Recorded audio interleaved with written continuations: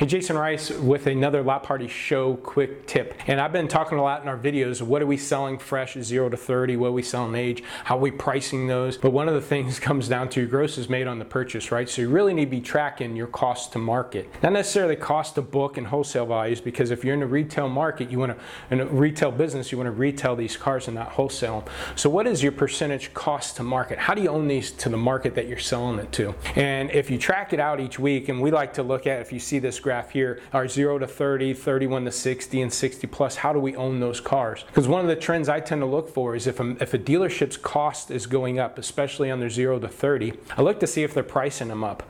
You know, did we pay too much for a car and then try to make it up on our sales price, and then that ends up slowing down our fresh sale rate? And so again, I put out a lot of tips here on these end up connecting the dots on, if I'm not selling enough fresh, maybe it's because I priced them up too high. Maybe I priced them up too high because I owned them too high. So these are another trends that you want to dig into to see how you got to make adjustments each week. Because if your cost to market is going up, obviously it's going to eat away at your gross.